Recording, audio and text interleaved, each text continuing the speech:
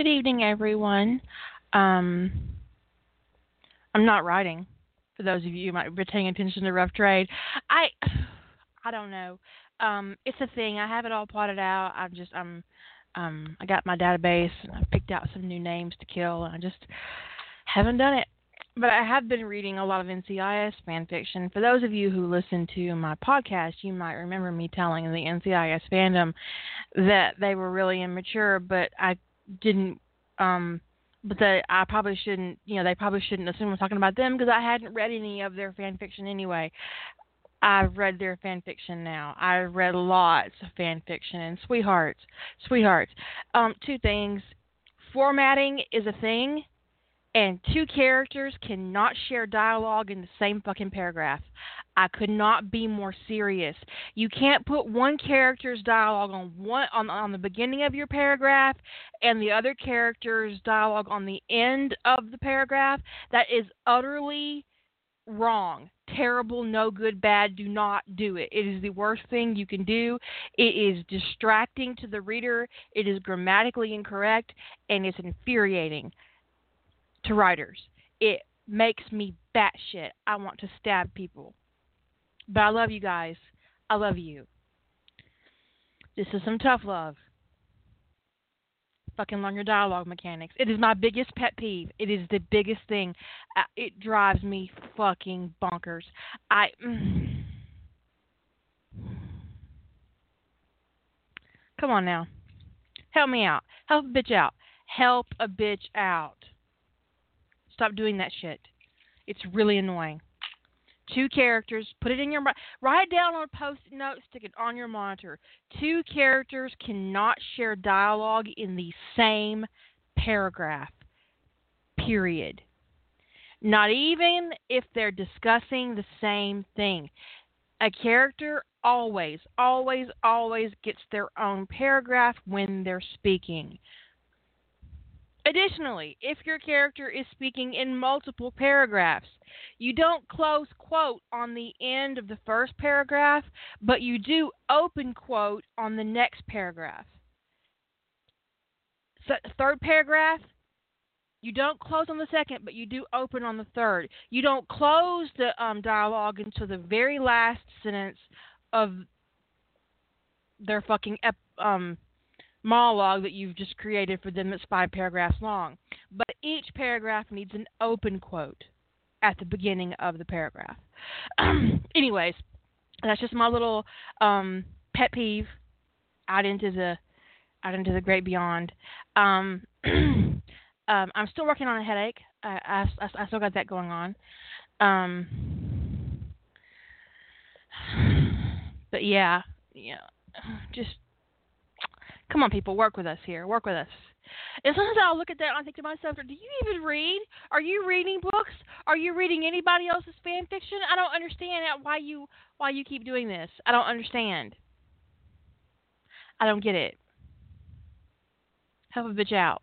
Not really. I don't want you to email me and tell me why you do it. I don't, because it's wrong and I don't want to hear your excuses. I really do not.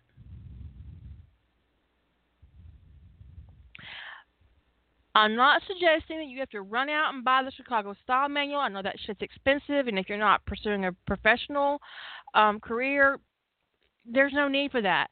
But the Elements of Style is free online in a PDF. You don't have to do, come on now. It's free. There's a PDF of it actually on the Rough Trade Forum. It is free.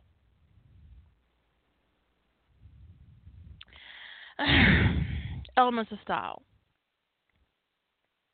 It's wonderful. It is. I have a copy of the Elements of Style in my my bag. I'm currently carrying the handbag of holding from Geek. What is that? Lady Holder, Geek something. I have the handbag of holding, and it has all my stuff in it, and it has a copy of the Elements of Style. I carry it with me everywhere I go. It's like my my good luck charm or something. I don't know. Anyway, I've carried it since college. I've gone through several copies of the book, but it's still there. Elements of Style. Think Geek. Yes, I got the bag of holding from Think Geek, and I have the black leather one, and I love it. a couple months ago, a lady holder sent me a picture of herself shopping in Walmart, and she had her handbag of holding, and she'd put something to take a picture of on the handbag of holding. Um, and I was like, why does she have my purse?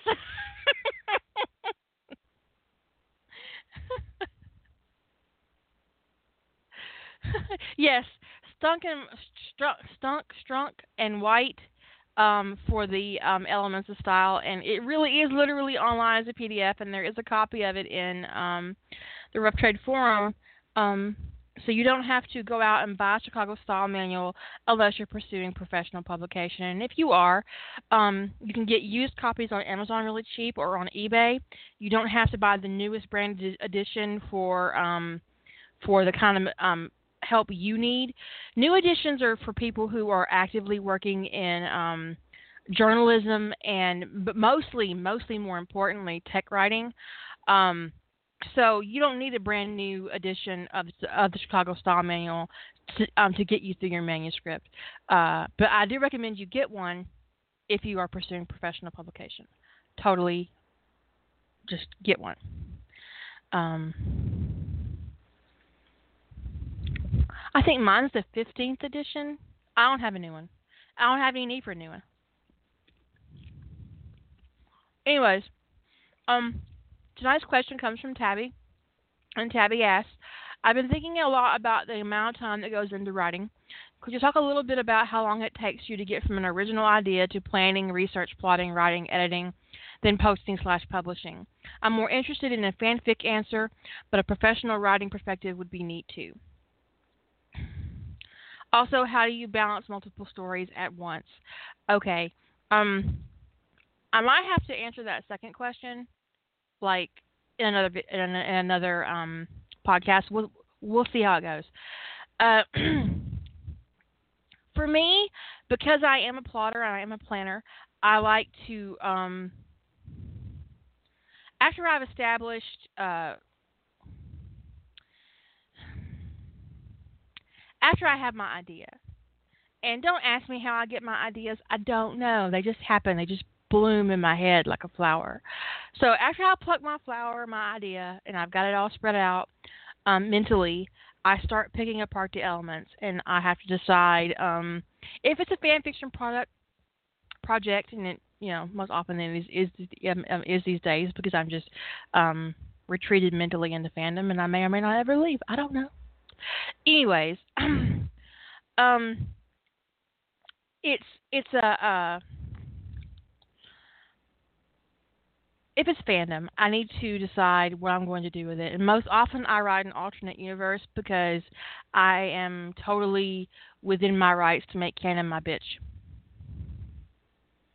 Um, and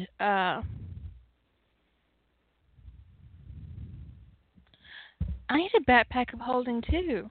Well, no, I don't have a backpack of holding. Oh my gosh, they have a backpack of holding. I feel cheated. Anyways, you take my money and give me my bag. um, so after I have my ideas spread out on what I'm going to do with my characters and how I'm going to handle, oh, it's $50. The handbag of holding on ThinkGeek is $50. Is it leather? It better be leather. No, it's canvas. Oh no, I don't like it. I really do like my handbag of holding. It's awesome. I highly recommend it. Okay, so back to the spread of my idea. I spread my idea out mentally, and I determine what I want to do with it. And like for instance, and you guys have heard me plot literally from a basic concept online. You've seen me do that. You heard me do that on my podcast, and you heard Jilly do it, and you've heard Lady Holder do it, and we all do it a little bit differently. Oh, there's another one.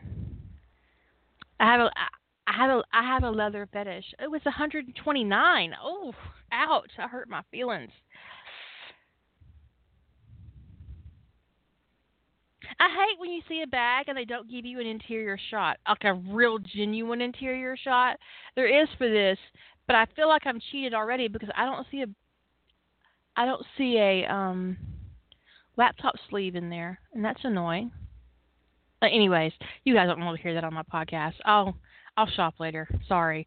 So I spread my idea out and I pick out my elements and I decide who the central characters are going to be in my work and what research, if any, if I have to do. And in fandom, it really greatly depends on how my AU is going to be. Um, for instance, with my current project that I'm working on, Hold My Coffee, I did spend an enormous amount of time looking at restaurants in Colorado, trying to pick out one for the date. But that's an entirely different uh, uh, bailiwick there. And also, did you know that there's like literally um, nowhere to get gas within 50 miles of Area 51, and like one restaurant and one half-ass motel that's more like a no-tell motel. I don't. That's some bizarre shit. No wonder people are so convinced they're up to shit out there. They have one hotel, motel, notel, and it's mobile homes, in Rachel, Nevada, right? And they used to have a gas station, but not anymore. Um, and the hotel motel trailer park thing has a smallish restaurant. Um, and then you have to like literally drive an hour towards Vegas to get any kind of decent meal. There's not even a grocery store there. I don't. It is bizarre. It is really bizarre. Jeep has been to the mobile park slash the mobile home hotel and says the burgers are very good and the cake was excellent. So there you go. If you ever go to Rachel, Nevada, you can get a burger and some cake, but you can't get gas. So get gas before you get there. They'll let you park for free in the cow field if you're in your RV. The things you learn. Really, the things you learn. Mm-mm-mm. Mm-mm.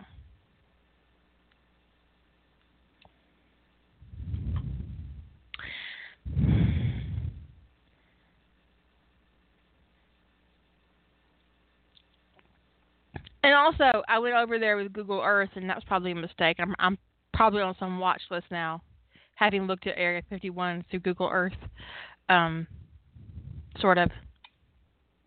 Mostly Rachel, Nevada. I was they really can't not be anything out there, but there really is nothing out there but that hotel and some cows, I guess. I mean, are there cows in the cow field, or is it just a really old cow field? Okay, there are cows in the cow field, so that's something. Whenever I say the word cow, I'm immediately reminded of that scene in Twister where she goes, "I have to go. We have cows."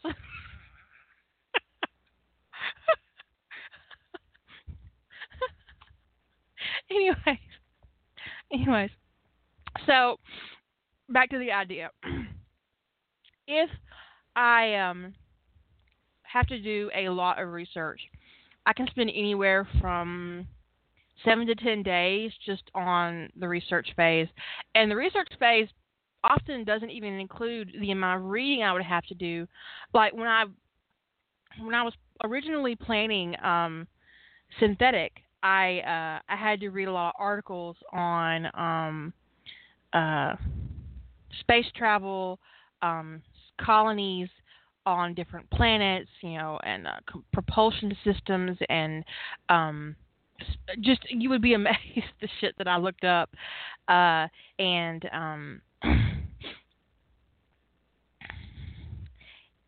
it took between I don't know 5 or 6 days to make a book list of books that I wanted to get through before I started writing. So I read um, 8 books um, for synthetic, and they range from politics, um, space exploration, the history of NASA, uh, uh, biomechanics. I just I read a lot of shit, and you'd be like, why did you bother reading that? I don't know. I need context, even if it never shows up in the work. I still need the context. I read a lot of articles on biomechanics and robotics and artificial intelligence. Um, I read philosophy on the human soul, and yeah, yeah, I read a lot. So after my reading, so I'm gathering material 4 to 5 days, maybe 6, depending on the how complicated the project is. I usually allot myself 3 weeks to read if I'm going to be doing a project that requires a lot of build, and that includes character building, world building, and plotting. So if I have to do all of that, I'm going to give myself 2 or 3 weeks to read. And for those of you who are more familiar with me, you were on the fringes of me reading building up to synthetic, and I was talking about the books I was reading on my podcast, and um, I'm picking out a planet for to go to, and um, I made a list of reasons why they couldn't go to Mars because that was going to come up, and it was a lot of work that I had to do, um, building up to that because I needed to have a foundation mentally for what they were going to experience, whether it showed up uh, in the wordage of my work or not. And it really it's more about the feeling that you get when you're writing and the feeling that you create for your reader. And the more you know about the background of your material, the more that feeling will appear for your reader. It's manifested through your ease of writing. And the bigger your foundation is, the stronger your foundation is, the easier it will be for you to write. So I spent 5 months 4 or 5 months prepping for synthetic, which is shitty because I crashed and burned, and that happens. I mean you can go, go, go, go, go, and then crash and burn. And all that work down the drain. But it's not really down the drain. I'm still kind of percolating on synthetic and what I'm going to do with it. Um, so after my reading phase, 4 to 5, 6 weeks, depending on how much work I have done. So I've done my gathering, my reading. So I'm up to 6 weeks or so, depending on how much content I've got. I usually give myself 4 or 5 days to do a mini plot, and a mini plot is basically the overall arc of the work, the beginning, the middle, and the end. And I outline where my following action is going to be, where my momentum is going to start, and of course my climax. And then after I have done my mini plot, which is usually, I don't know, 10 total plot points, 4, 5, maybe 6 before the climax, and then 3 or 4 after the climax. Just depending on the content and what I'm going to be doing. So say I've done my 10-point plot arc, the mini plot. So at this point, I have a rough idea of the characters I'm going to use.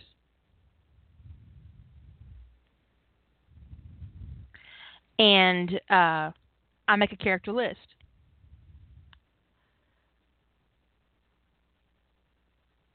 And then if I have to use characters I'm not familiar with, that I haven't spent a lot of time with, I do a full bio. But and it really depends. Like if I'm going to do John and Rodney, I'm very familiar with the characters. I'm very familiar with my headcanon of the characters. I'm going to tweak them a little bit for the AU. I'm going to twist them a little bit. John's going to be a Marine, or John's going to be a scientist, or just just kind of just twist it a little bit.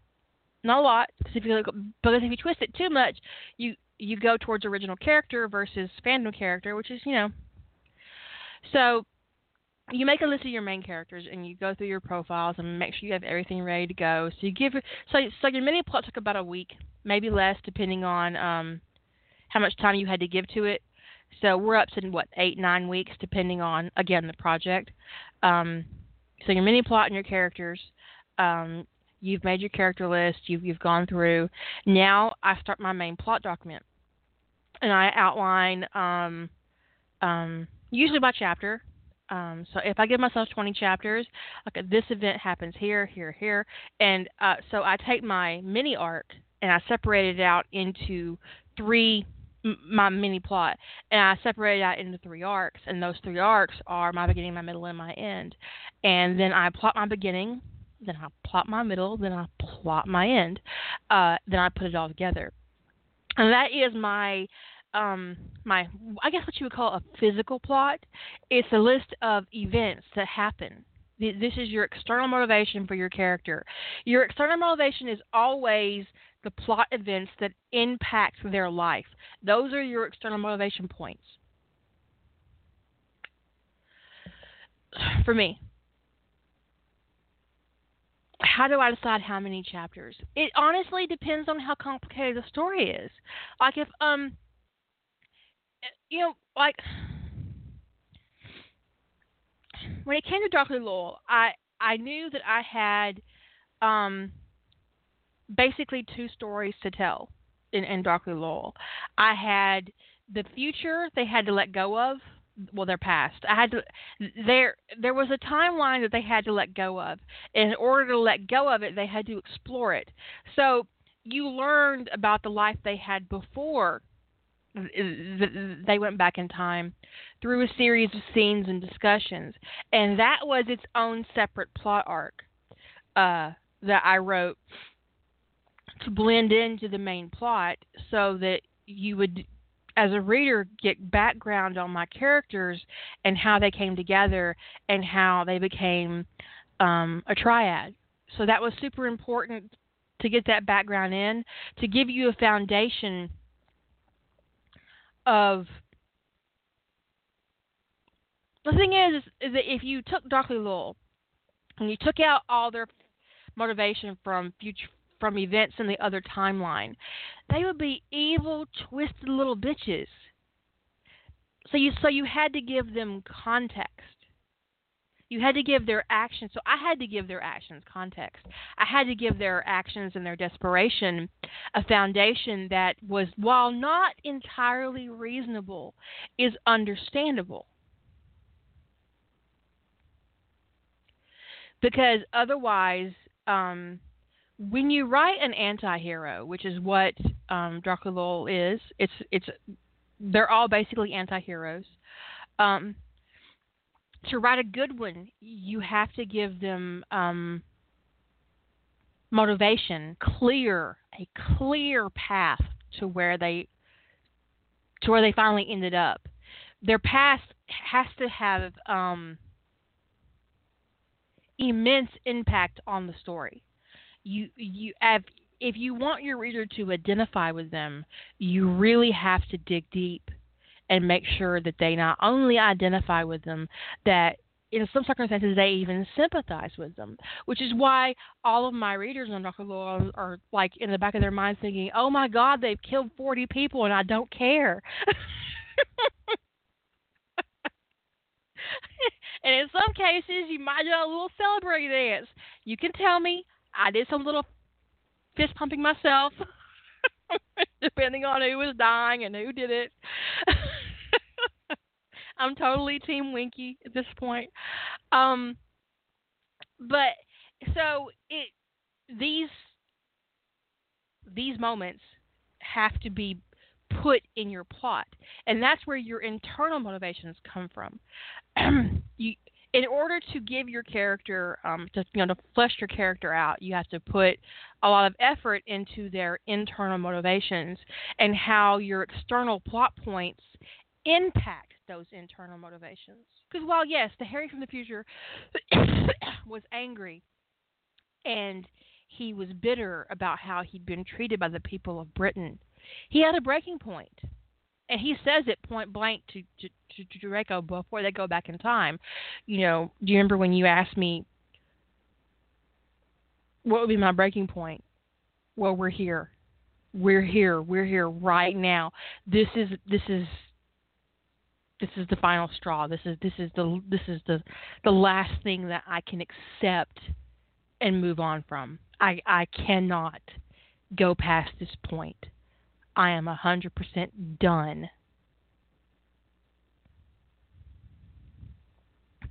So having that kind of clear moment for Harry was really important to me when I was writing Darkly Loyal, when I was plotting Darkly Loyal, because it was going to be told from his point of view 100% of the time, because that was the challenge. So I wanted to make sure going into it that his motivations were really, really clear. If not to Draco and Hermione, they were very clear to himself. He knew exactly what he was going to do in that moment. He knew exactly what he wanted and what needed to happen. And he pushed through it. Even the sacrifice of Draco, which broke him a little, he still did it because it was his path, and he'd chosen this path, and he'd let other people for decades push him and push him and push him and keep him constantly on the defense. And then that moment came when he stopped defending and he started an offensive strategy, and that offensive strategy but basically included killing every single person who'd ever done him wrong. And in order to give a character like that a I don't want to say a positive perspective, but a perspective where your reader could sympathize, I had to make sure that the reader knew exactly what Harry had to sacrifice in the other timeline when he went back in time. How much he lost, not just his wife and his consort, but his child, the peace, the careers, the life they were building. All of that was stripped away from them by other people's greed, and for reasons he wasn't fully aware of yet as well. So you can see, like in these last chapters, you're seeing the breadth of what they were up against and didn't even know it in their other timeline. And there's a moment, if you're reading, when Harry fucking loses it and realizes that Arthur Weasley is just as responsible for what happened to his child as Molly. And he incinerates him with his magic. He just loses control. He just not loses control. He allows himself to let go. And in that moment, he stops being Harry and he becomes Death. In that moment, when he is holding Arthur Weasley and Arthur Weasley disintegrates in the wash of his magic, he is not Harry Potter. He is Death. And that was a big writing moment for me. And I was like, hell yeah.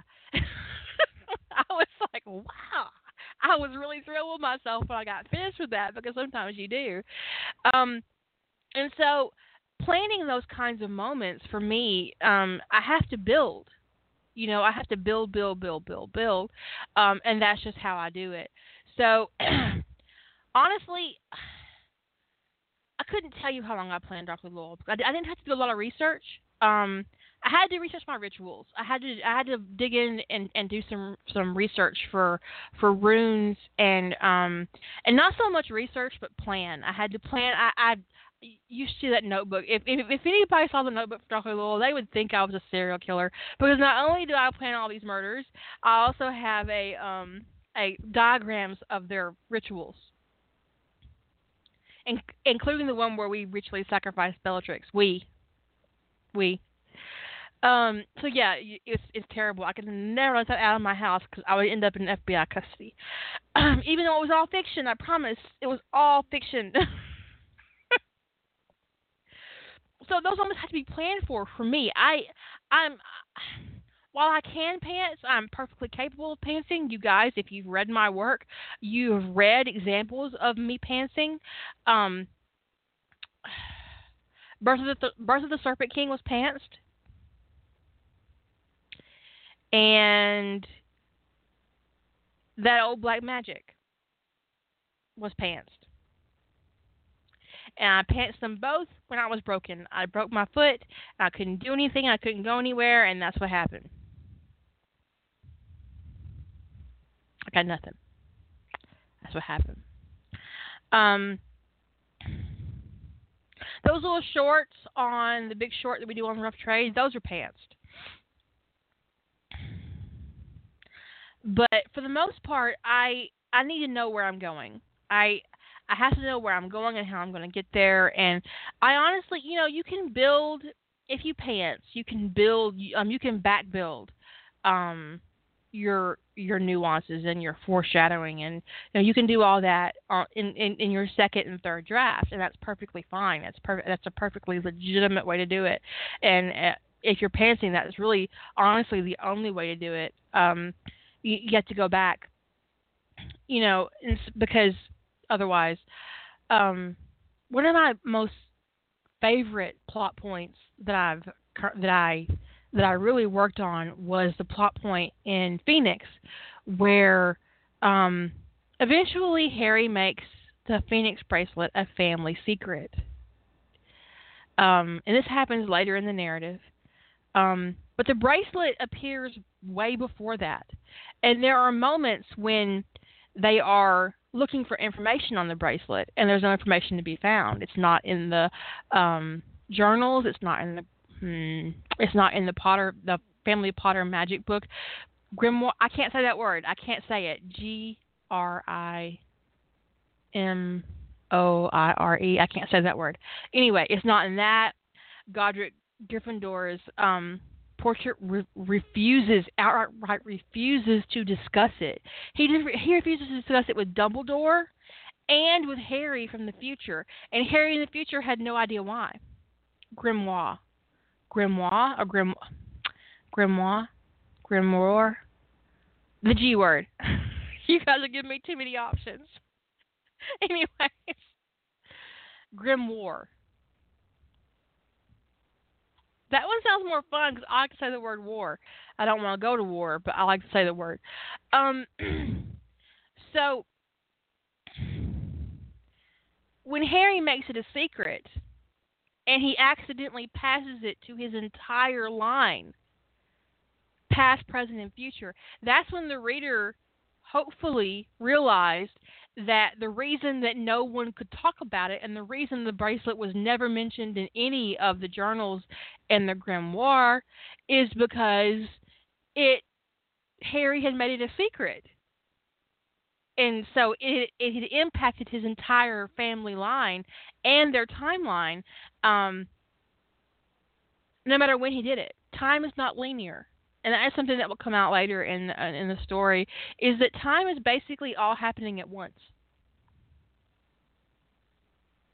It all happens in an instant. Everything is happening at once. It's a sphere, not a line. Which is a magical theory I developed on my own for my own benefit. I had read some time travel stuff and how that works, and I like the idea of time all happening at the same time. That time is not a linear concept, but that basically that you are born, you live, and you die in the same instant. And that instant lasts, depending on who you are, decades. Anyways, in your mind, conceptually, because time is a social construct. regardless, that's not the point of this podcast. Anyways, um,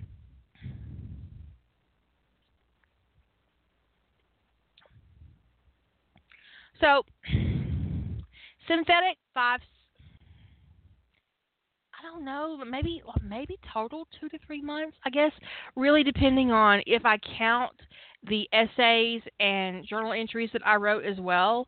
And I don't often count the pre-writing as part of my plotting process.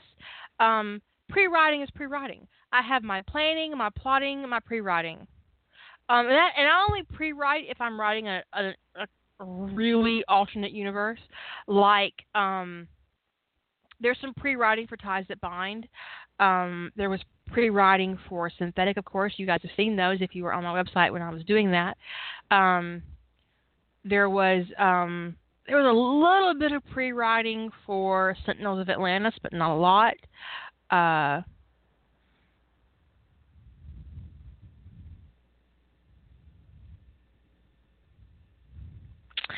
When it comes to Lantean Legacy, like the first book, No Enemy Within, I think the first draft might actually qualify as pre-writing because what I started with and what we ended up with are just like entirely different things.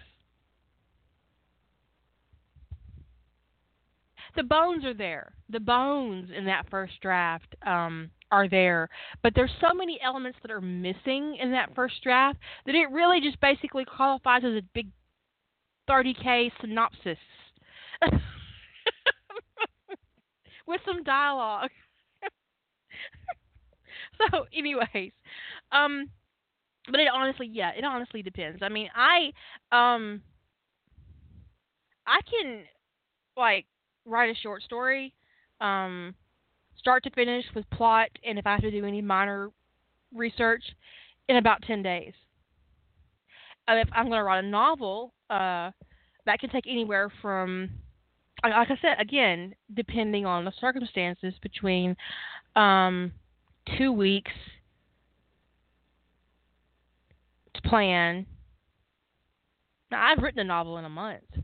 I don't recommend it, but I've done it. So it really just depends. I mean, if you can lay down 10K a day, which I have done in the past, I would not try to do that now. That's just too much stress for one person.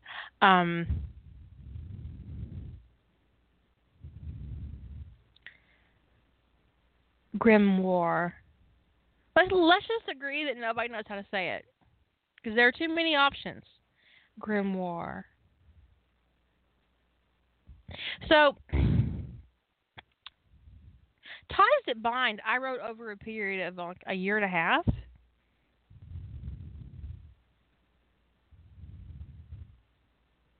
Or more. So I can't say that word either. I am screwed. Anyways, the last project I wrote was a contemporary erotic suspense, and from planning to writing, 6 months.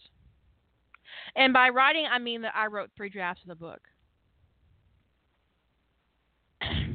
Well, in that, I wrote the first draft. I saved it. I made a copy of that file, went into it, and edited and rewrote and added to and subtracted from.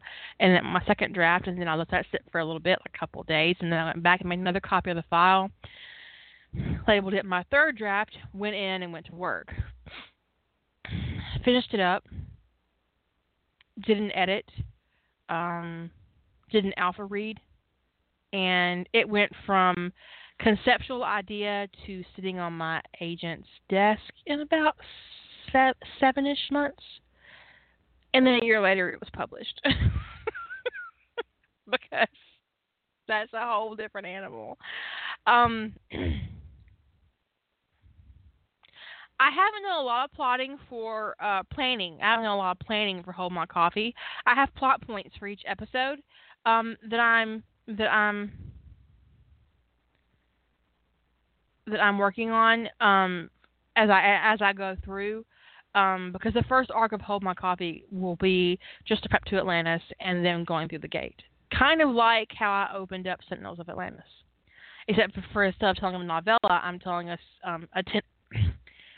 I want to say 10 episode arc of Hold My Coffee for that. Um, and then if I feel if I feel inspired, I'll do a second arc with them on Atlantis. So we'll see how it goes. Um, Ties That Bind. I wrote it. I planned and wrote and planned and wrote. And originally, it was just one big giant novel. Um, I do mean giant. I mean, it was like 200K before I decided that, you know what, I probably should put this in a novella format. And so I had to rework it a little bit and reshape scenes and reshape beginnings and ends and figure out how it was going to work, and put it out as parts versus a book, because it was just too big. Originally, yeah, it was. But that was, I had just finished most of the plot points for. They were already on Atlantis when I realized I probably needed to break it up. So some scenes got took out, some scenes got put in. I rearranged them in novella format, and just to work it through, so that I would have a a recognizable episode arc for that. When it comes to Harry Potter and the Soulmate Bond, I had a moderately sized novel that I had finished a long time ago. I pulled that damn thing off of floppy disk. Not like a giant floppy disk, but like the little floppy disk. The 3.5? That's not right. The little disc. The little square discs that go in the computer. Not the big giant square discs. The little ones. Because Harry Potter didn't exist when those big giant ones were out. So, yeah. 3.5. Thank you. So I had to pull that off, and then I I took it apart and reworked it and got everything situated, and I replotted, and I went through some plot points, took some stuff out, put some stuff in.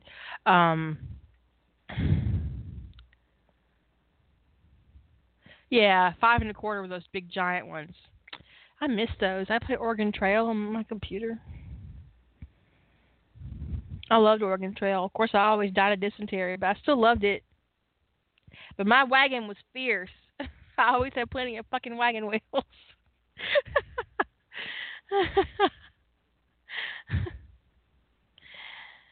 The rules for mixing wine and marijuana. Stock up with food before you start. Lock your house and hide your car keys. Don't watch anything fucked up on TV.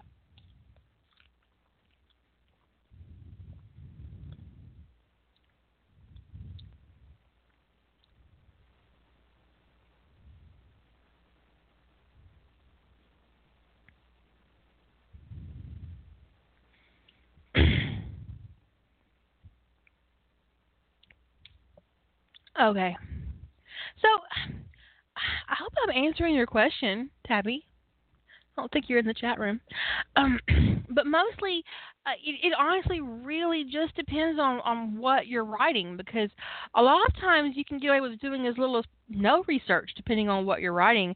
And if you're writing a character-driven piece that's set in a contemporary setting, what if I have to stop and look up a restaurant like I did with Hold My Coffee, or whatever. Grass before beer, you're in the clear. Beer before grass, you're on your ass. Yeah, but does beer and wine, is that comparable, really? And what was that, beer before liquor, never sicker?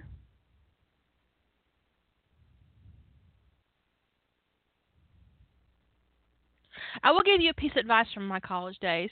Do not ever, under any circumstances, mix a dark liquor and a light liquor. Don't do it. You think you can handle bourbon and tequila on the same evening, but the chances of you actually succeeding at that are really slim.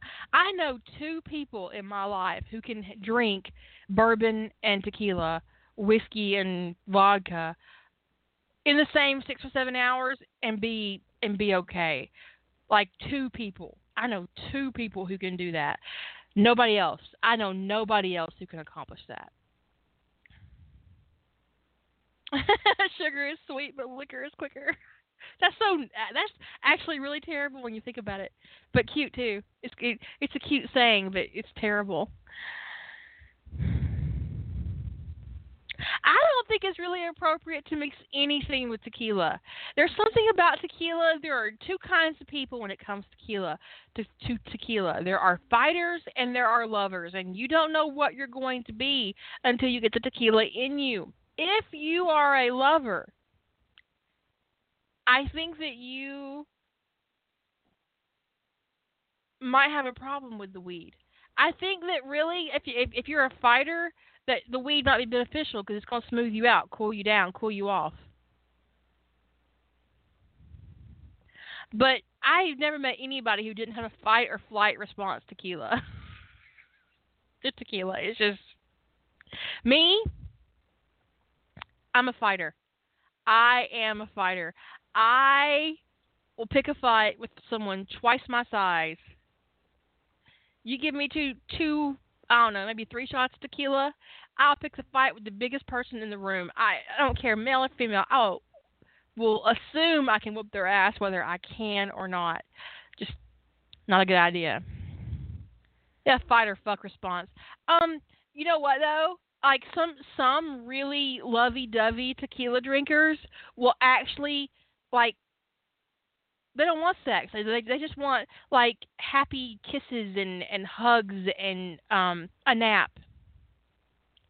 They don't want to fuck. That's like a side shoot as a lover because they're really happy and pleased and they want to kiss everybody and tell everybody how much they love them, but they don't want to have sex with anybody. They're too busy telling everybody in the bar they love them. But tequila makes me mean. I have to say, it really does. Um, back to I'm sorry, Tabby. I hope that I am half-ass answering your question. When it comes to a professional project, from planning to publishing, depending on the writer and the material, you can say 6 months to a year, depending on the market, the material, how much editing has to be done, how much research you have to do. I've known writers who spend several years researching. I Unless you're writing an extremely complicated science fiction novel or a fantasy novel where you have to invent your own language, I'm looking at you, Tolkien. There's no reason to spend 2 to 3 years researching, unless you're Gina Yule. She can spend a decade researching if she wants to. I'm not reading your last book, Jean. I've heard it ends badly. I like a happy ending. I'm not gonna do it. But also when you look at someone like Gina Yule, who has you can see the research she's put into her materials. At a certain point, unless she drastically changes her world building, her research is going to get shorter and shorter and shorter and shorter. Her writing periods might get longer and longer and longer as she gets more involved in the structure of her world and the structure of her characters.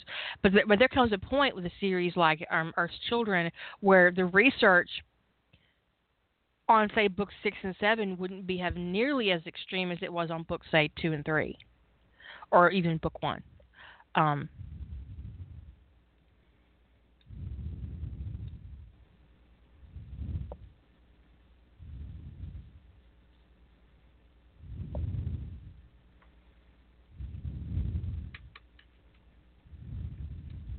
Vanity.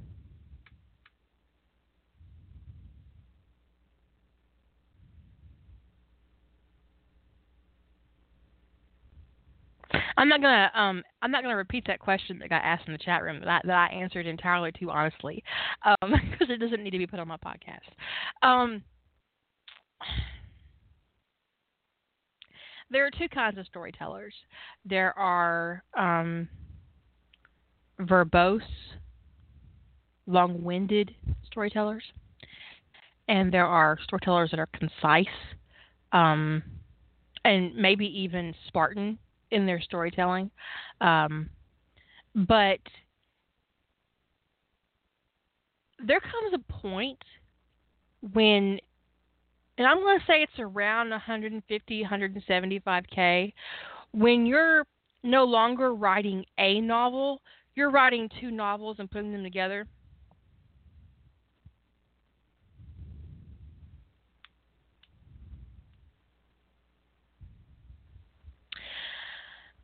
Because the structure of the novel, while it is flexible, it should not be breakable.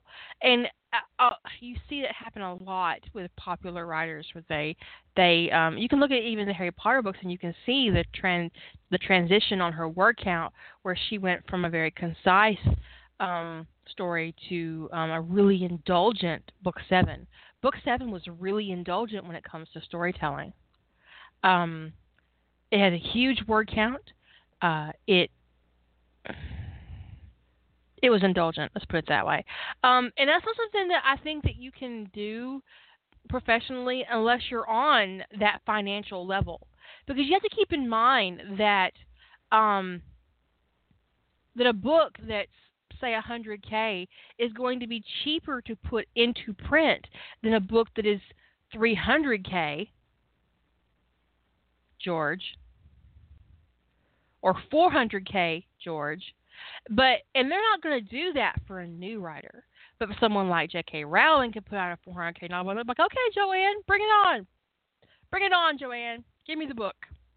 I'm ready for Harry Potter point to, bring it, Joanne. But they're not going to say that to the average everyday writer. They're not going to say, okay, yeah, we'll publish your 100K novel. They're not going to do it. I mean, your 400K novel. They're just going to be like, ha ha ha, that's actually like 4 books, and you need to go do some editing. And let me know when and bring it back when you're done.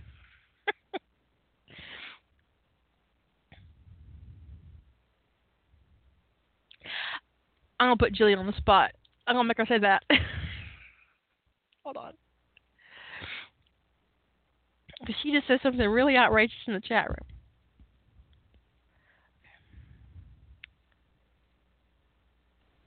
You're going to get me in trouble. Do not send Julie any emails. No. No, what I said was that when I see it's like a 750,000 word fanfic, my go-to assumption is, oh, I wonder what's wrong with that. And it may not be anything wrong. It may just be that they've run 3 novels together or something. But that's my default assumption, is that there's a problem with a story that's 750,000 words or more. I mean, there's 2 million word stories out there. And that's just, my craft curls up in a ball and goes, what? Well, I think that when it comes to fandom and fan fiction, that a lot of times, and I'm guilty of this, I am completely, utterly guilty of this, so I don't want you to think I'm criticizing you if you've got a giant project out there, because you don't need to go any further than my site to find a giant-ass project. But one of the reasons why I split my works into novellas is because otherwise, I mean...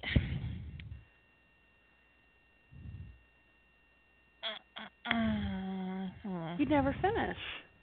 Well, not only that, not never finish, but it's arduous maintaining. Well, I can't maintain the structure of a novel that long. Ties That Bind is 402,000 words total, but it is told over 19 stories, novellas.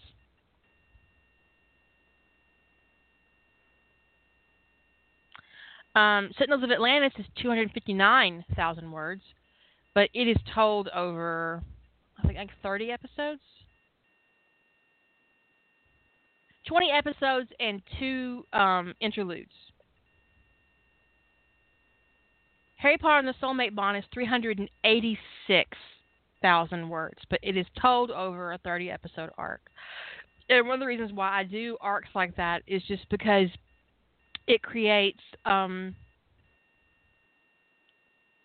one, it's easier to manage your plot points if you break them down into episodes, especially when you have that kind of story that you want to tell. But I also understand that desire not to let go of a project, and you just keep writing on it and writing on it and writing on it and writing on it and writing. You just can't stop yourself. Mm-hmm. Because if I had my way, I'd probably still be writing Courting Hermione Granger. But I had a plot, and I made myself stick with it. Because it was just like,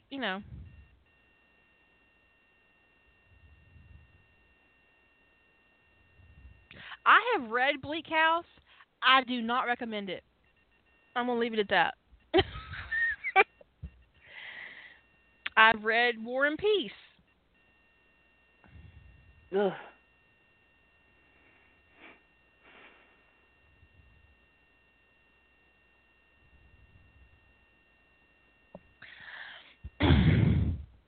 I find when something gets to hit somewhere around 200,000 words. I don't know why. For me, that's where it kind of starts to break. As a single work, the structure just starts getting wobbly on me. And the thing is, in reading, when I read other people's novels, somewhere up to that 250,000 word mark, some authors can hold together, but more often than not, when I read really long works, is that somewhere in around 200,000 to 300,000 words, I start to feel like I'm in an and then. Now, some people hit the and then moment way sooner than that, but even stories that I find that are really engaging and pulling me along, if they're 500,000 words, they're somewhere in the middle. We start feeling like we're at and then, and that's, and I like Emergence's structural problems are a function of pantsing, the beginning of it, and it's 2.5 novels. I mean, and I don't mean that from a length perspective. I mean that the story ended in the middle of the third novel. So, and I've contemplated going back and re-editing it and cleaning up the structure and making it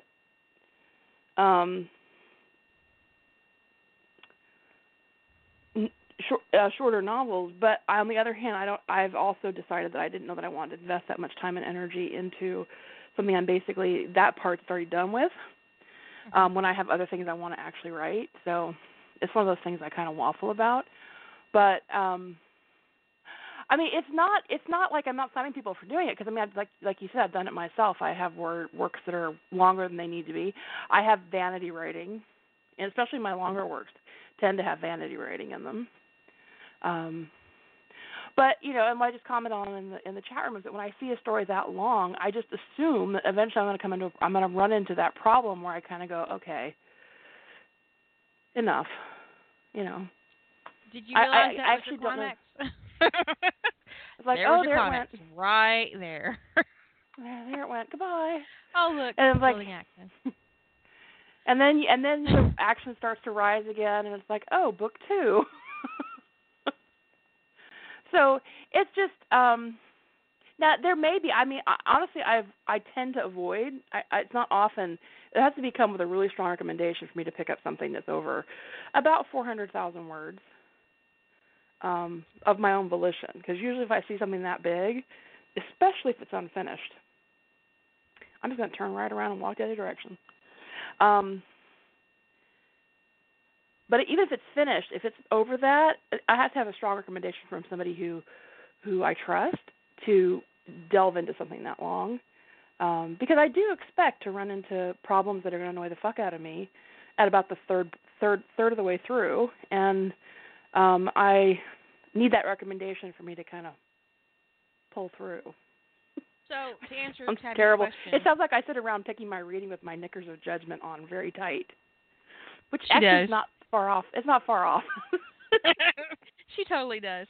To answer Tabby's question, how long does it take you from idea to on your website for a story? That is so variable because some stories I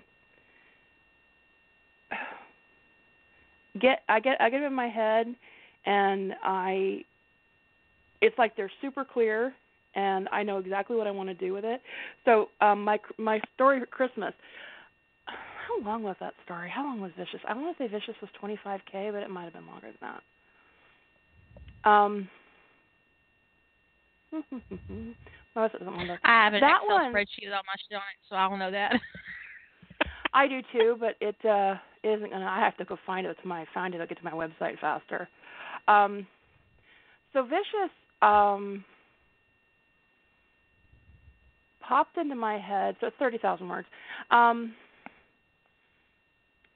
I would say from inception to the time it was on. I was on AO3 on Christmas. I actually posted it a few days before Christmas. Posted the weekend before, I guess. About 3 weeks. And I kind of had the idea kind of percolating around in the back of my head, but I hadn't really thought about it a lot until I actually sat down to sit down and actually plot. And that one was one that was just, I had a lot of clarity about it. I knew exactly what I wanted to do.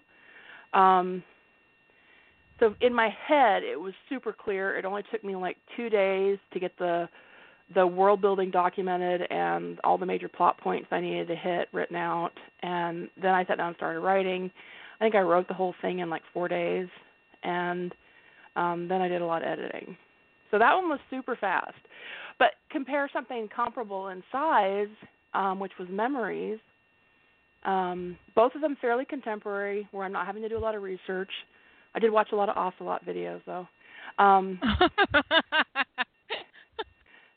I did use a lot of I used familiar concepts in the Sentinel Guide world building that I've used before, but because it was a Secret Santa story, I kind of changed up a lot of the terminology and stuff and structured things a little bit different and had everything run by a charitable foundation instead of run by a governing structure. So I kind of was trying to kind of not make it so obvious that it was me, but like literally everybody knew it was me. So I failed in because on the challenge site they let people guess who had written what, and most people said the only one I'm pretty sure about is the one I think Julie wrote. So it was like, okay, so yeah, people knew this one. I didn't do a good job of hiding it. I did an anonymous pick once, and no one got it. No one guessed me, and I was like, but that's the only fic that I've got on my fanfic site. At the time, it was the only first-person work I'd ever done in fanfiction. Oh, that's a good hide. And it was I Spy, and no one was prepared for that to be me. And they were like, "What? Wait, what? What?" But now I have two. I have I Spy and that one where Sherlock is a serial killer. That's really interesting that both of my because I will say that I Spy is really dark because Rodney is kind of obsessive, and then my other first person fanfic is my narrator is a serial killer. I need to I need to work on that, baby.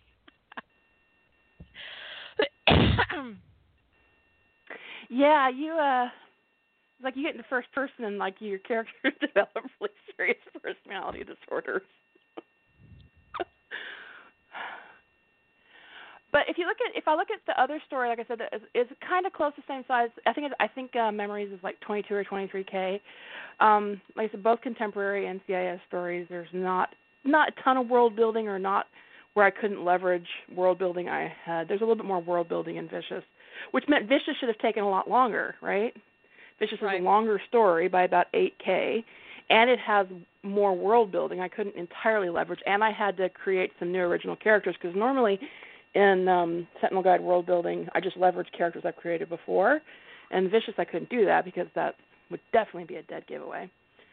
So Vicious should have been the much longer project, but it was actually shorter by about 2/3. Memories I worked on for months. But I had when you look at the content of them, when you look at the content of these two contemporary works, Memories is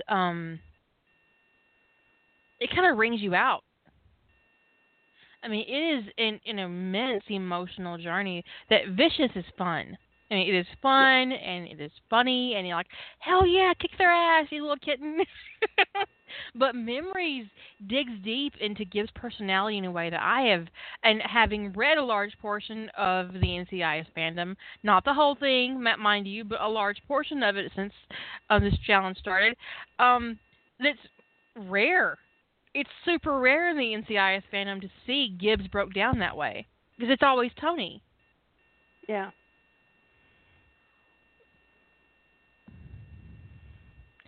So it's not so much about how long it takes the character's journey to be, but I've often found that when I'm writing something really stressful emotionally for the character, that the writing doesn't come as fast. Um, Yeah. that there's a lot of Well, and movement. I embarked on something very different for me, which was writing from Gibbs' point of view, entirely from his point of view. Because I always write from Tony's point of view, except for that one story. Death to Silence was written from Gibbs' point of view, but it was so focused on Tony that, you know, whereas Memories was a little bit more of a character study about Gibbs, and so it was a very different story for me. And I spent it's the story I had the most rewrites on of anything I've written. I did an alpha read on that one. You did. Yeah. You did do an alpha read on I that. didn't And your see alpha Vicious read until really, it was almost done. yeah. And it took me probably 3 times as long to write Memories. And that's why, you know, the question that Tabby asks is an interesting one, but it's one of those things that's really hard to quantify, because I think you have to look at how emotional is this going to be for me? How much is it outside my comfort zone? How much world building do I have to do that's unfamiliar to me, that's different from what I've done before? How many original characters do I have to bring in that I have to know really well? And the more things you layer on that are outside of what you've done before and outside your comfort zone, potentially the longer the project is going to take. The only story I can think of, and I have my A to Z list up in front of me, the only story I can think of that didn't go that way for me was If Found, Please Return. And there's a lot of unfamiliar elements in that for me, but it just kind of, I don't know, it was like story kismet. I just kind of really came together in the writing and the planning in a way that Whole Mall Copy was the same for me. It just went whoosh. I was like, really? Okay. Because I would write beta. Yeah, you're just cranking it out. I was, yeah. Yeah. The only thing I can think of, I mean,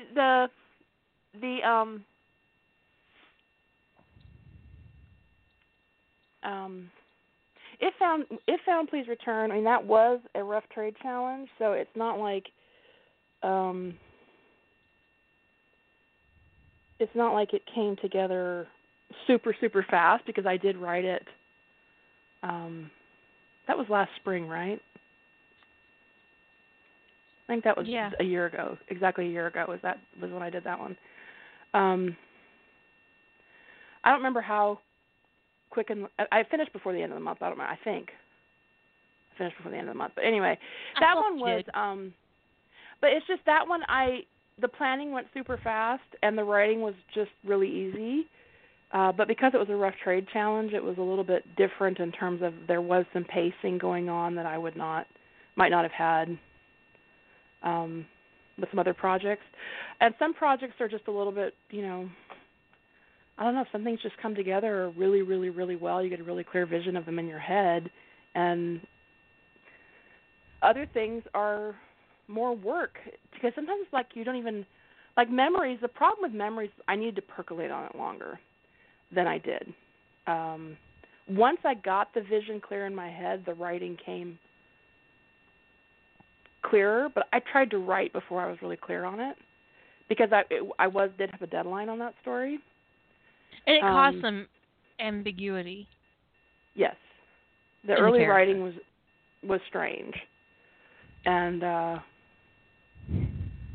so, I threw out a lot of that early work, and the stuff I did keep got rewritten, and I was really happy with the end result. But once I got clear on it, so that's the piece that is really for me the hardest to quantify, is how long it takes me to get clear on what I'm doing, and getting clear at it's not just the plotting, because I can plot the wrong story, and then when I sit down to write it, it's just not working. So, but it's and I think every writer has this experience where they just know it's not quite right. They don't know why. Mm-hmm. You poke at it, and you sometimes you try to write it anyway, and it's not quite right. You don't know why. You don't know what's wrong with it. And sometimes, for me, it's either get talk it out with other writers. A lot of times is a solution to the problem. Sometimes just voicing it and answering other people's questions, because people will, when I sit down to talk to the writers about things and they ask me questions and I have to answer or come up with answers to those questions, sometimes that's just what the piece that's missing in my brain is, that articulation. As I go, because sometimes just like I get to answer the third question, I go, oh my God, I just suddenly figured out what was wrong with this whole thing. And sometimes even that doesn't help. And you ask somebody, can you please alpha read this and tell me what you think? And, they come back with questions like, did you mean for him to come out this way? Is this what you intended to look like? Was this what you were going that's for? That's the problem with being as an alpha reader, that I will fully admit to, that even with Jilly, who I am comfortable with, and Lady Holder, whom I'm very comfortable with, and I know them well as writers, in that sometimes if I see a problem in their work, I'm like, okay. And there's a balance, right? There's a balance when you interact with writers on a daily basis, and they're part of your cohort, so to speak. It's like, okay, how do I point this out in a way that is both constructive and not offensive? Like, when you really want to ask, did you mean for your character to be a total motherfucker here? What you really ask is, did you really mean for him to look like he was an intolerant person?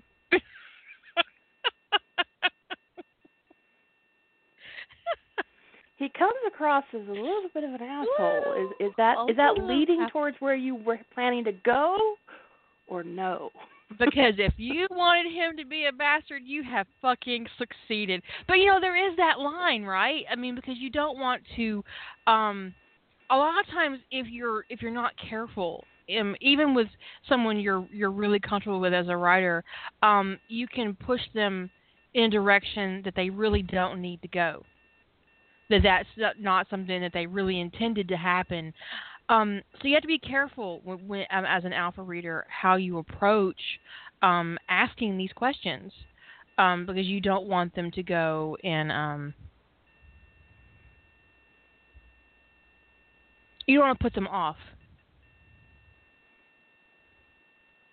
or put them on a path that doesn't serve their story or them personally, because you can make somebody go down a road you didn't intend, and it can be very discouraging or like, we've all had that beta experience where you come away thinking, I'll never write again. Oh my God, I'm the worst person.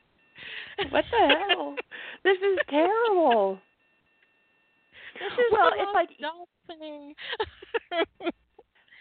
You also alpha read the early chapters of Intuitive for me, and we've talked about this before on the podcast, but you thought the pairing was Tony Gibbs, which it is now. But but you read it and you were like, man, the sexual tension between these two, you can cut it with a knife. You're like, how long before? And I was like, wait, what? That's not the pairing. Because I hadn't told her what the pairing was. I was like, what? Really? Because are you serious right now? Because there's a moment when Tony and Gibbs are like millimeters away from each other, like in a scene physically. They are so close. They're sharing body heat. And I'm like, are you fucking kidding me?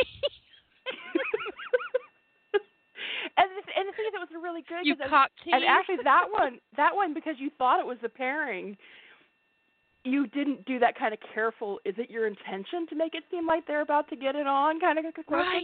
You just made a comment about the sexual tension, and I went, wait, what sexual tension? Gibbs and Tony's not the pairing. And you're like, it's not? And so I said, I got to reread the story. And so I took off my author blinders, which was, I call them intention blinders, which is like you're so focused on your intention you don't see anything else. And so I take off my intention blinders, and I read the story, and I went, well, shit. Because it totally was. I'm really glad I saw that before she actually got to her pairing, or I'd have been like, oh my God, you bitch, you bait and switched me. So what I did is I went, well, at this point I can either, because I actually hadn't written, I had set up for the pairing to meet, but I hadn't really written any chemistry building between them yet. And I thought, well, at this point, it's a lot easier to change the pairing and go with what's already written than to try to write out chemistry. So, because it is burning. It is burning in that fic. And I was like, I can't handle all this cock teasing. It's really big. We all three need to get off at this point. Yeah, it was sort of stunning. And that's just one of those things where it's like it's really helpful with something that is new or that you're uncertain about to get an alpha read. Because I did a lot of research for Intuitive, deciding what skills which skills seemed probable to me, which ones didn't, how they worked. I did way more DNA research than I wanted to do. I understood much less of it than I actually read, and I knew it wasn't going to hold together scientifically very well. But I needed to know if conceptually it still held together, even if the science kind of falls apart, which is why I asked Kira to alpha read it for me. And it was just so, it had never occurred to me that my pairing was falling apart. But one thing also about that alpha read that came up between us is that I realized that while her writing was on point, that the concept itself made me deeply uncomfortable.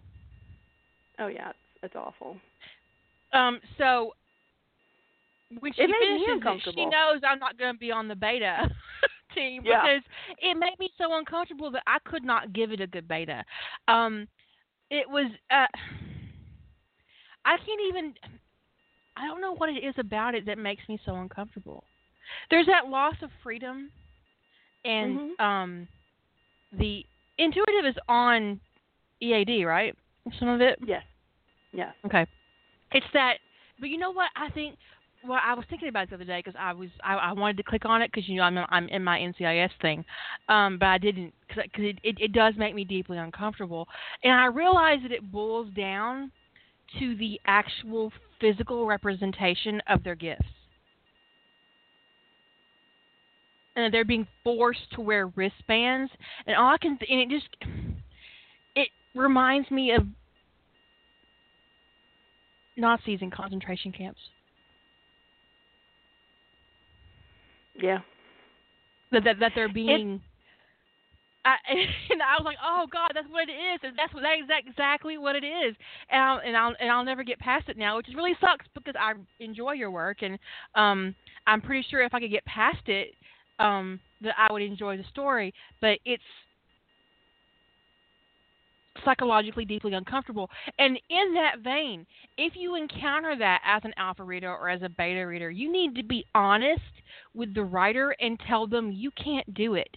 Because if I did try to overlook my discomfort, I would be doing her a great disservice, because whatever I offered her would be colored by my discomfort. And that's not cool.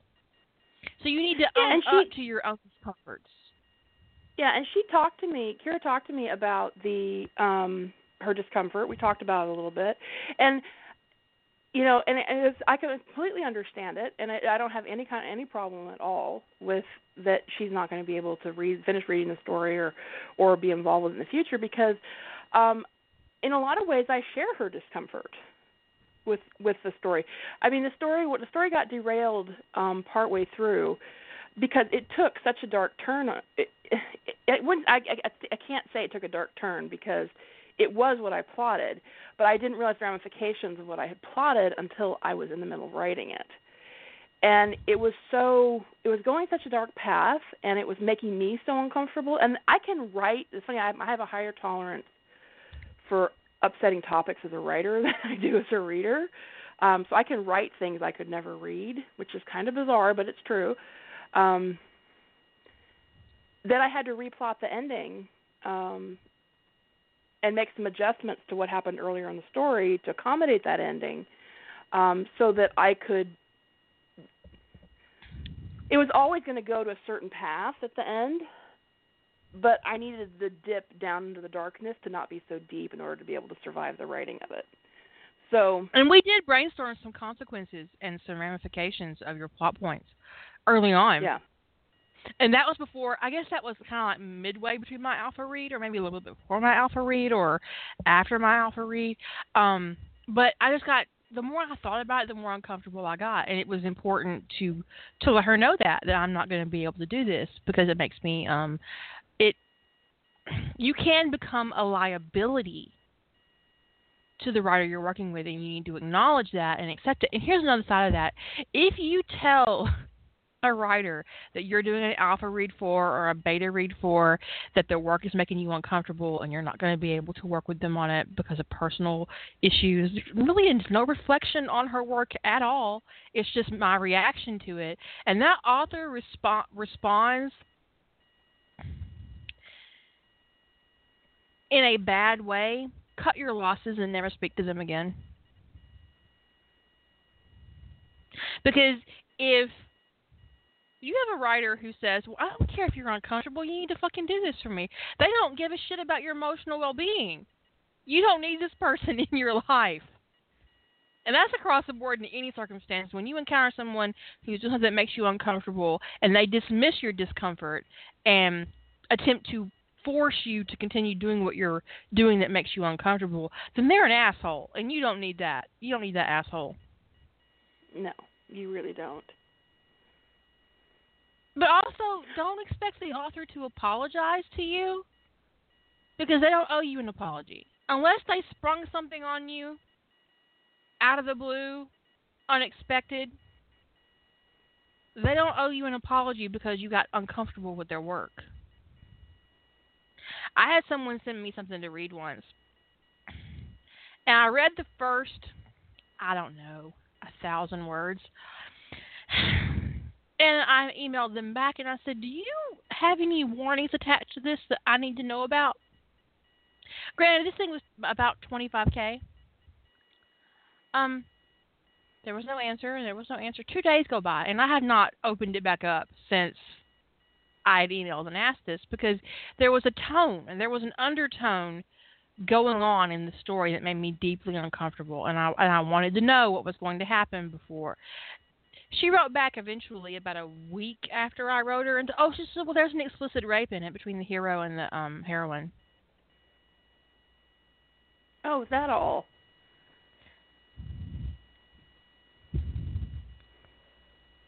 She sent me a rape fic. Oh my God! I'd have been so upset. Are you fucking kidding me? I said, are you fucking kidding me? You had your hero rape your main character? This isn't even like, one of those 1980s dubious consent, I know you want me bodice rippers. This is an actual rape. And she said, yeah. And I said, go fuck yourself. Because I called her after that email. I said, go fuck yourself. And I hung up on her, and I ain't spoke to her since. It's been about a decade. If I can't do anything, it's hold a grudge.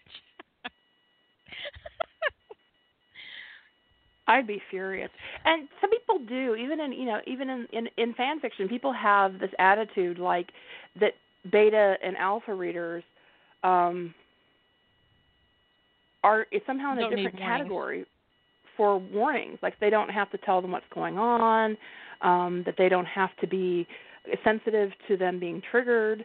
And that's just, I mean, if a beta writes to me and says, I try to be really clear about my warnings, and sometimes people think that they're okay with something and then they wind up not being okay with it.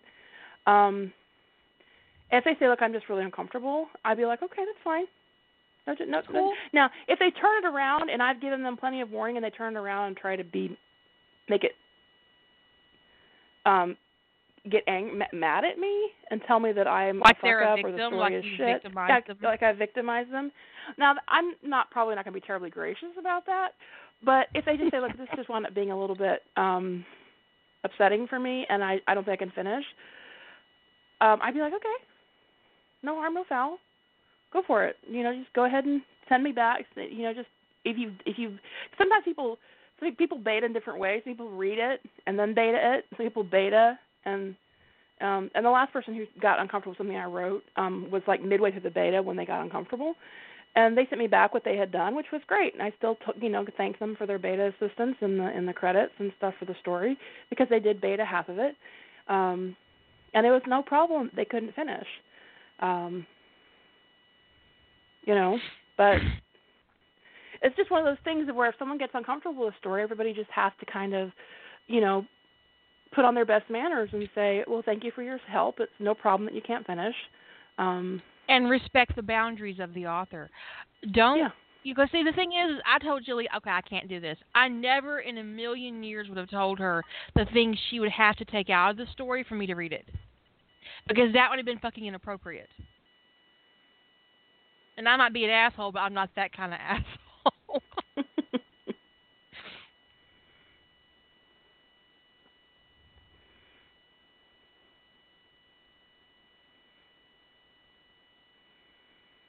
I mean, everybody just has to. It's the case where as long as you're warned and you've done your warnings and stuff, and you're not springing horrible things on people, some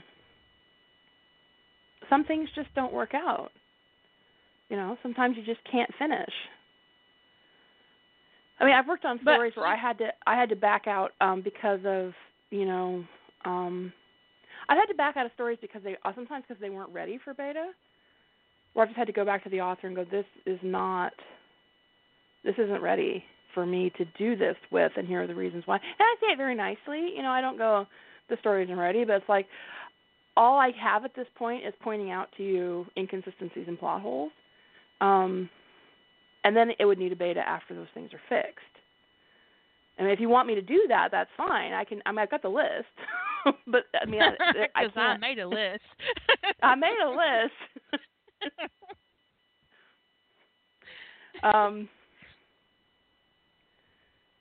But it is just a funny little thing. It's like when I'm doing a grammar beta for somebody, if that's what they've asked me for, is they want a grammar and punctuation beta, I don't read it first. And the reason is because you see less errors the second time through. If what you're focused on is grammar and punctuation, at least it's for me, and I think for a lot of people, once you know what it says, you stop seeing the problem. You supply the missing letter. You supply the comma that should be there. You ignore the comma that shouldn't be there because you know what it says now. Whereas your first read through, all of those mistakes jump out at you. So, even if I'm doing when I'm beta for Kira, as tempting as it is to read the story first, just to enjoy it, I would do the grammar beta first. Now, sometimes I've read the story before, but as long as there's a week or so between, it's fine. But so there's different approaches. Like if somebody's asking you for a consistency and a continuity beta, that's really different than doing a grammar beta. So sometimes you've read the story before. So if somebody asks you for a grammar beta, and I just and my comments keep going, it's hard to do a grammar beta when the character's eye color keeps changing, or they wind up, taking off the same article of clothing 6 different times. 6 times. Or, it's like, what is going on? Reality. We both said 6 times. I think that also it's important in your process to allow for beta and alpha reading and for rough drafts, and to keep that in mind, especially if you're on a deadline, that those things take time, and you can't hand over 50, 100K to a person and expect a beta in 24 hours. And it also depends upon how error prone you are. And that's not because people grow and they learn, but if you have a high error rate, that takes longer to beta than something that doesn't have a high error rate. It just does. Because if I have to make a comment or make a change every 10 words, that's different than having to make a comment or a change every 10 paragraphs. Right. In terms of the time. And also it gets to the point with a high error, this is not a judgment thing, because people at different levels in their writing. But when I'm doing something that's got a high error rate, I can spend less time baiting than I can something that's got a lower error rate. Because I get to the point that I burn out on seeing the mistakes, and I have to stop. So like I might be able to beta 30,000 words on something that's got a low error rate, whereas I might only be able to do 5,000 words on something that's got a really high error rate. And I think the highest error rate I ever baited was the average change was once every 5 or 6 words. Now, at this point, you're asking yourself if she's betaed your work. Was that mine? No. I know it wasn't mine. So all of you who are asking on this podcast, the answer is no, because it's not somebody who is a minion. So take a deep breath. Listening to this podcast, it wasn't you. It really, really wasn't. So if you're hearing my voice, it wasn't you. But it was based on the number of. But there have been people to expect a quick beta, even if there's 100K worth of words. I'll give you a piece of unsolicited advice to everybody out here who's listening. If you ever get 100K from an author and they expect that beta back in anything less than 2 weeks, just hand it. Just tell them you can't do it. Like, no.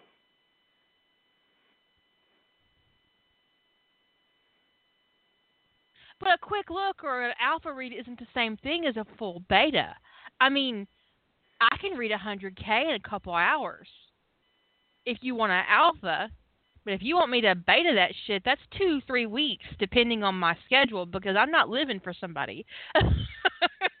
That's right. I'm not living to beta your work. You know, the thing is, though, is that it's just I don't. But if you ever encounter that, just don't even. Just tell them no. Just say fuck no. Depending on who they are, say fuck you and move on. But that's just ridiculous. That is absolutely ridiculous for anybody to expect a turnaround like that. One thing I have a problem with, and this actually became an issue with me and Jilly, is I never want to ask somebody how the beta is going, right? So Jilly had something for me. I thought she had it from me to beta. And I kept waiting and it was just 10K, and I thought, well, okay, maybe she's got something going on with one of these challenges. So I asked her, I said, so where am I on your beta schedule? And she said, well, you'd be first. And I said, well, where's my story? I said, well, when are you going to get it to me? I thought she had it. She thought I was still working on it. So that comes up, and you're thinking, because the thing is, you don't want to harass somebody who's doing a beta for you, right? So I'm waiting, and I would probably still be waiting if I hadn't asked her what else she had going on in front of my beta.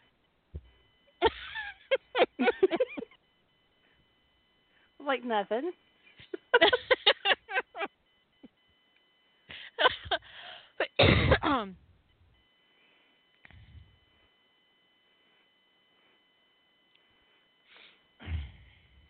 Yeah, it's one of those things because I know almost everybody is hesitant to poke their beta and go, what's going on? Hello. Yeah, it's one of those. It's an uncomfortable thing because you don't want to harass the beta, but On the other hand, they might not have gotten it, or in this situation, I thought she was still. I knew she had written most of this thing, but I thought she was making changes. So it's just, I was sitting there going, how long is it going to take her to finish fixing that? Is what I was thinking. She only had to fix one scene. I'm thinking, how many cows are in front of me?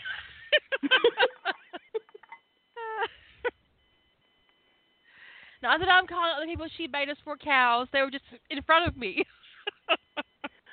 So Sarah asks, have you ever got something back from beta and go, no, not making that change? All the time. Absolutely, because in the end, it's yours. Yeah, I reject, and it's not anything that usually a lot of times the beta is not wrong, although sometimes I have gotten corrections back from people that are not correct. Or yeah, they because thought I'll put I a meant comma in if I'm like, I'll be like, okay, that probably needs a comma, and I'll put it in. Track changes. If you don't like it, say no. That's right. And I do find commas are the thing I'm most likely to disagree with people on. Although I have done a reversal about Oxford commas recently, but that's a whole different story. But like, wait, what's your reversal? Are you pro or anti Oxford comma? I'm pro now, and I've been anti Oxford comma for years. But there you go. I'm but that's on my the own fence work. about it. So, anyways. But it's one of those things that's so like. I'm fine with this. I put deliberate grammatical problems in dialogue, and I'm fine with the fact that my betas correct that change. But I almost always reject it because it's deliberate. I wouldn't want them to not make the correction because if it's not deliberate, it's good that they caught it. Right. But they have to know that I'm not going to, and sometimes we just don't agree on matters of style, The other side of it is this is not an opportunity to start an argument with somebody. When I get my beta back, depending on how the beta is going to work, whether a lady holder's gotten it before Jilly or vice versa, and I go through it. And what's one thing really interesting about the way I beta with different people is that Chris and Lady Holder, I tend to put their beta on one. Like I'll get Lady Holder's beta, and I'll send that beta to Chris and let her add to it. Whereas when it comes to Julie and Lady Holder, I'll get their beta, make all the changes, and then send the new copy to the second beta. And I don't know why I do that. I have no idea. But the end result is that I don't go back to either one of them with an argument about something that they put in. Either I fix it, I don't agree with them, and I move on. I mean, there's no going back to argue, but sometimes I might have a question. Okay, what do you mean by this, and what does this mean exactly? But I'm not. Sometimes it's not a matter of going to argue a point or argue a comma. No. I mean, you argue commas with an editor that's being paid to put up with you. You don't argue commas with a beta. Yeah. Now, sometimes my Lady beta Holder asks is me. fond of putting links in my beta. I admit that. Yeah. I think I only baited in. I think I only one time have baited in the copy that Lady Holder had done first, where her comments were there, and I would put comments under some of her changes and go, I don't know that I agree with this. Which could be why I stopped putting you guys together. Although there was a really funny time with Lady Holder and Chris where Chris had done the beta first and she'd gone through and said, okay, you need to put sex here and sex here and sex here. And every time Lady Holder went behind her and went, yep, that would be a good time for a blowjob, or you could have some anal sex right here. I mean, she was like on it. She was like, that could also be the same beta that she put a link to the YouTube video of the opening of the pilot episode of Stargate Atlantis. Instead of just telling me that I had the number wrong,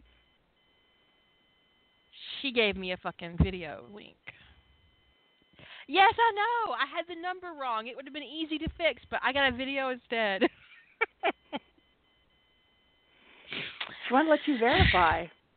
Now, I do sometimes get a question from my beta where they don't understand something that I've written or whatever, or something is like, what is this? Or something like that. And so I will go back and have that discussion with them. It's sort of like, well, this is this, and this is what I meant. And they're, okay, that makes sense. But unless there's a specific question on one side or the other, there's just not any kind of, I don't feel the need to say, write back and go, I rejected this change, because that's just a bizarre conversation to have. Who cares? But like, and if they come back to you, altogether, if they come back to you after you publish and say you didn't accept some of my changes, I'd be like, whoa, dude. You've gone what too is far. wrong with you? I don't have to. You get that this end result is mine, right? That this is my product at the end. For serious. But what was I going to say? I was going to say something. Oh, here's something that I do in a beta that's a little different than what you just described. If someone asks me a question about something in my narrative, I have to assume that I need to address that in my narrative, because if they're asking it there 5-6 weeks from now when this thing is on my website, I'm going to get comments where people ask me about it. And I don't want those fucking comments, so I'm going to fix it so I don't get that question again. Because I don't want that question again. I don't want to hear this. I don't want to fuck that. No, fuck that question. I'm gonna fix this so there's no question, because I don't want the question.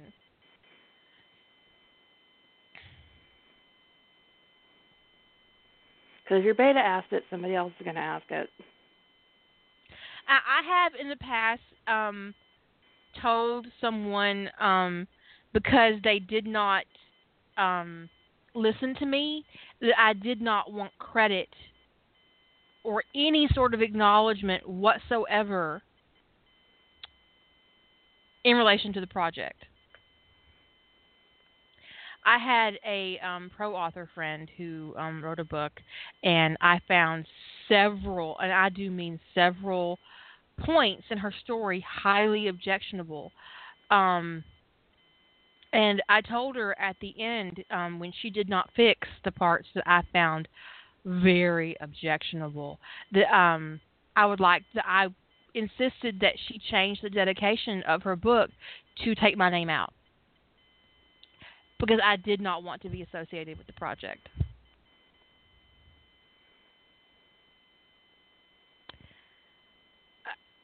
And I still, to this day, do not want to be associated with the project. I can't. Yeah, you're like, no, please and it don't. wasn't grammar. I mean, her grammar was atrocious, but that's what editors are for. And it wasn't.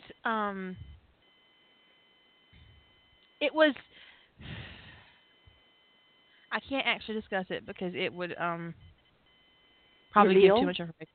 Yeah, there were some elements of it that were profoundly stereotypically racist, and let's just leave it at that. And it wasn't done in a way to highlight it as a bad thing.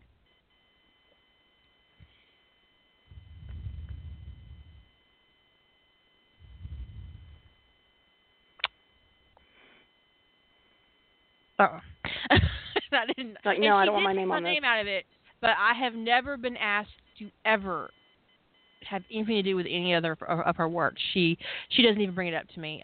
She doesn't even let me see concepts or anything. We just do not have that kind of relationship anymore, because I found it so fucking offensive. Did it sell well? It did sell to a New York publisher. I don't know on the numbers. She's a mid-list, so I'm sure it mid-listed. So she probably made $20,000 or $30,000 on it. I've a couple of times asked to be taken off of beta credit for various reasons. It doesn't happen very often. Now, one thing that I actually is interesting that I worked on a project. This was many moons ago. I mean, I labored over this person's beta, and I was baiting for them as they wrote. So like they'd finish a chapter and send it to me, and finish a chapter and send it to me, as opposed to finishing the story and sending it to me. I don't work with. I don't work with. That's a WIP writer's beta, right? Is they write a chapter and get it betaed. And I worked with WIP writers more than I do now back then.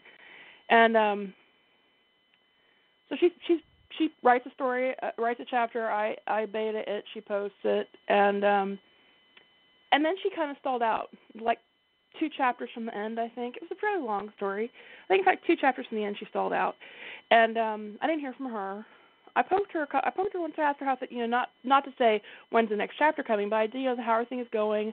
I did ask her if she's going to need any beta help, and she wrote back and she said, no, I'm kind of off writing right now. I need to take a break. Well, since that came up in my life, I would guess I probably baited 90, 100,000 words for her.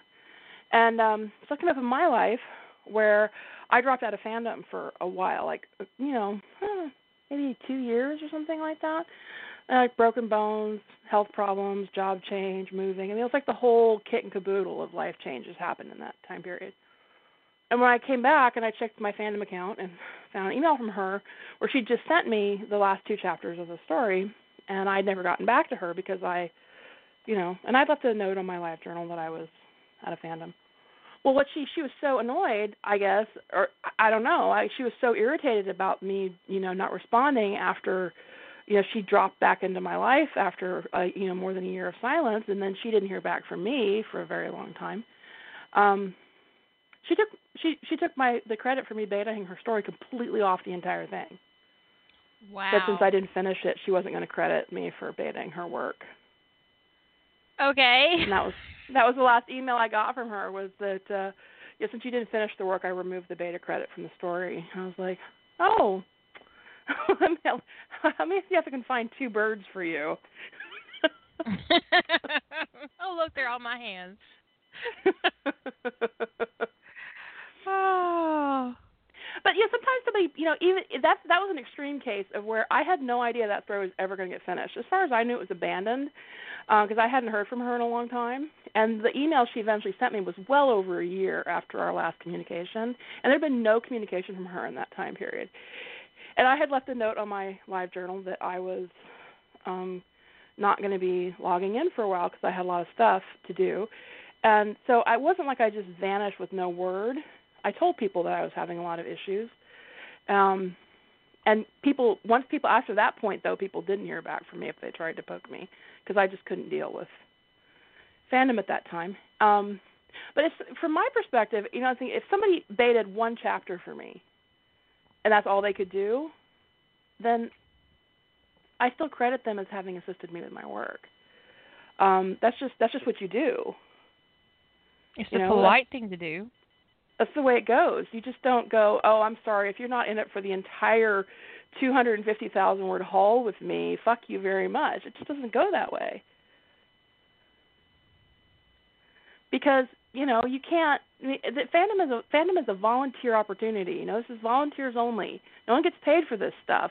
And sometimes somebody has a week of their life to spend laboring over your work, and that is a gift.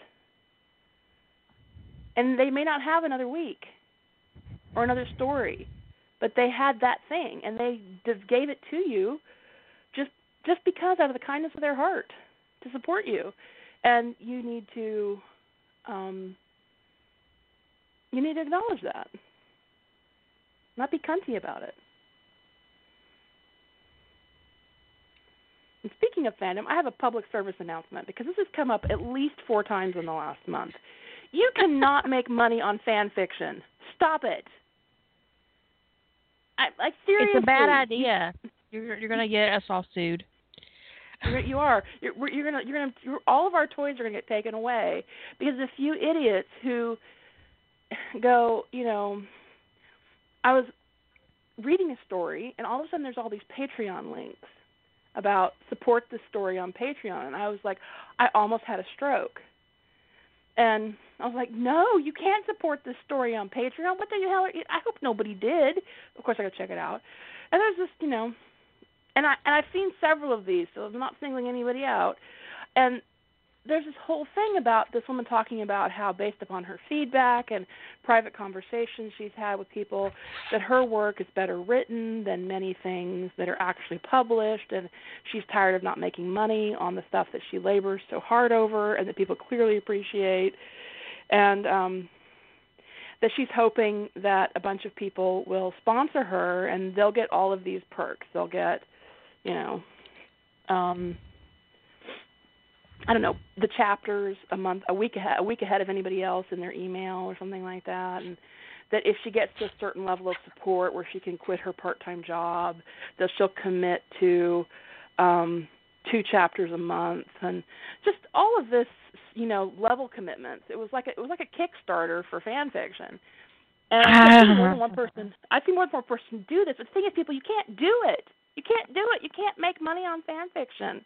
This is not the same thing as site fees or whatever. Like Archive of Our Own is a nonprofit, and they are trying to raise money right now to maintain their fucking infrastructure. Because that's right. They have a huge amount. They have a huge IT bill. They do. And they have a huge huge have to overhead, pay their developers. So paying someone's overhead for their site or an archive site or whatever that is, or like fanfiction.net having advertisers to help pay for that is not the same thing as making money on the fiction. And that is what these authors who are getting these Patreon accounts and stuff are saying, pay me to write fan fiction. And you can't do that. You can't do it, people. Stop it. I don't want my toys taken away. So quit it. Bad. It's a bad idea. And, for the longest time, I didn't take any kind of donations to maintain my site until it got to the point where I had no choice. Even then, every single penny I get donated goes back into, which is why Rough Trade developed the way it did, and that's why Wild Hair Project popped up, because I got donations, and I was like, oh, well, I can do this now. We pulled the wild hair out of our ass one night, literally, figuratively, on the internet. Claude. Yeah.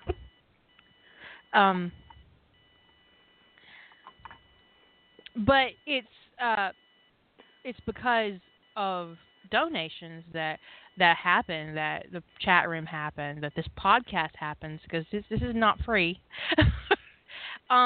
And so I don't make any money here, and the more money I get, the more I spend on various things for, I get plugins, and I get updates on plugins, and I have to get support on plugins, and I pay for support to get things to work just the way that I want them to do, like with the posting modules and stuff like that. So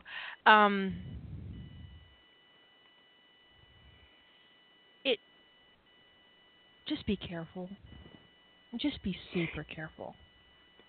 Yeah, if you have a website or you're doing an endeavor that needs financial support, as long as it's not for the writing, you can ask for. I have no interest. I don't care about your Kickstarters, your GoFundMe. I don't care. As long as you are not positioning it as being for you to write this story, for you to write fan fiction.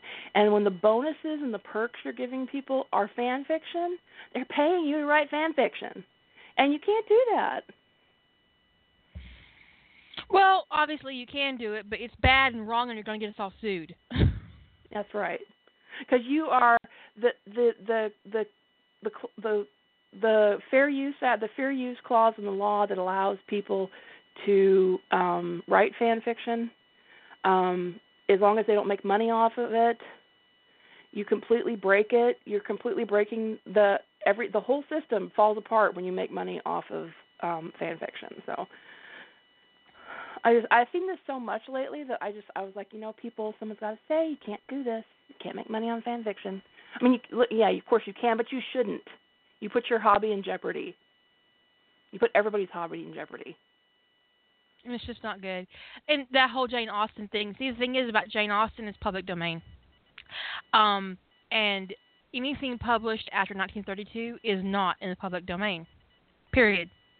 In our lifetimes, it will not be in the public domain because the copyright is your lifetime plus 70 years.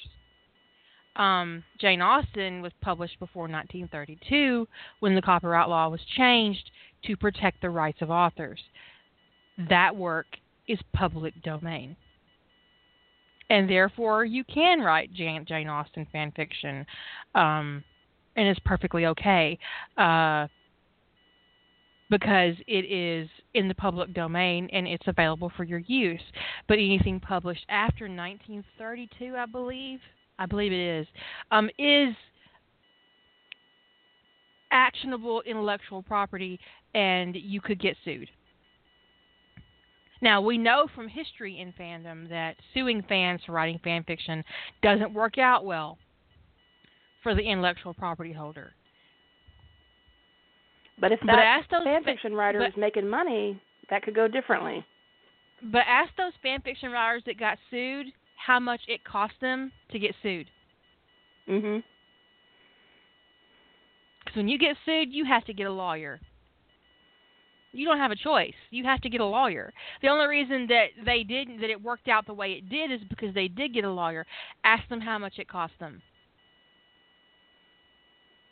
And if you have that kind of money in the bank, quite frankly, I could use a vacation.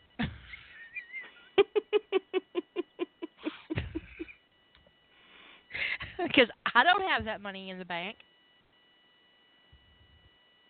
Yeah, you get sued by a franchise, you are fucked. You are fucked. So stop. Stop being a jerk face. And stop contributing to fanzines that charge people $40 to download a fucking PDF. Oh, zines. Oh. I'm gonna make a fanzine and sell it for free. just to fuck with people. I'm gonna make a fanzine and give it away for free.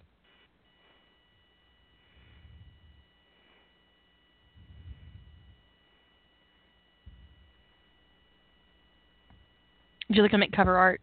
It'll be beautiful. Yeah. It'll be great. And it'll be free. As it fucking should be. It's just ridiculous. It is just a really, really bad idea. We got a minute and 47 seconds left. Well, ebooks are individual projects. A fanzine would be like multiple authors. It'd be like an anthology. Like an anthology of Sentinel stories in Stargate universe or something from 15 different authors. Great. Now we've got an idea. It's just snowballing. I can see this coming a mile away. Oh. Okay, go ahead. We're waiting. All right, there you go.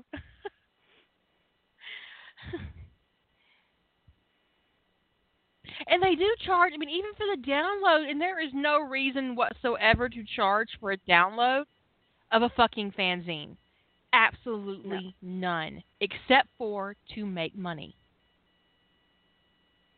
That's right. 47 seconds.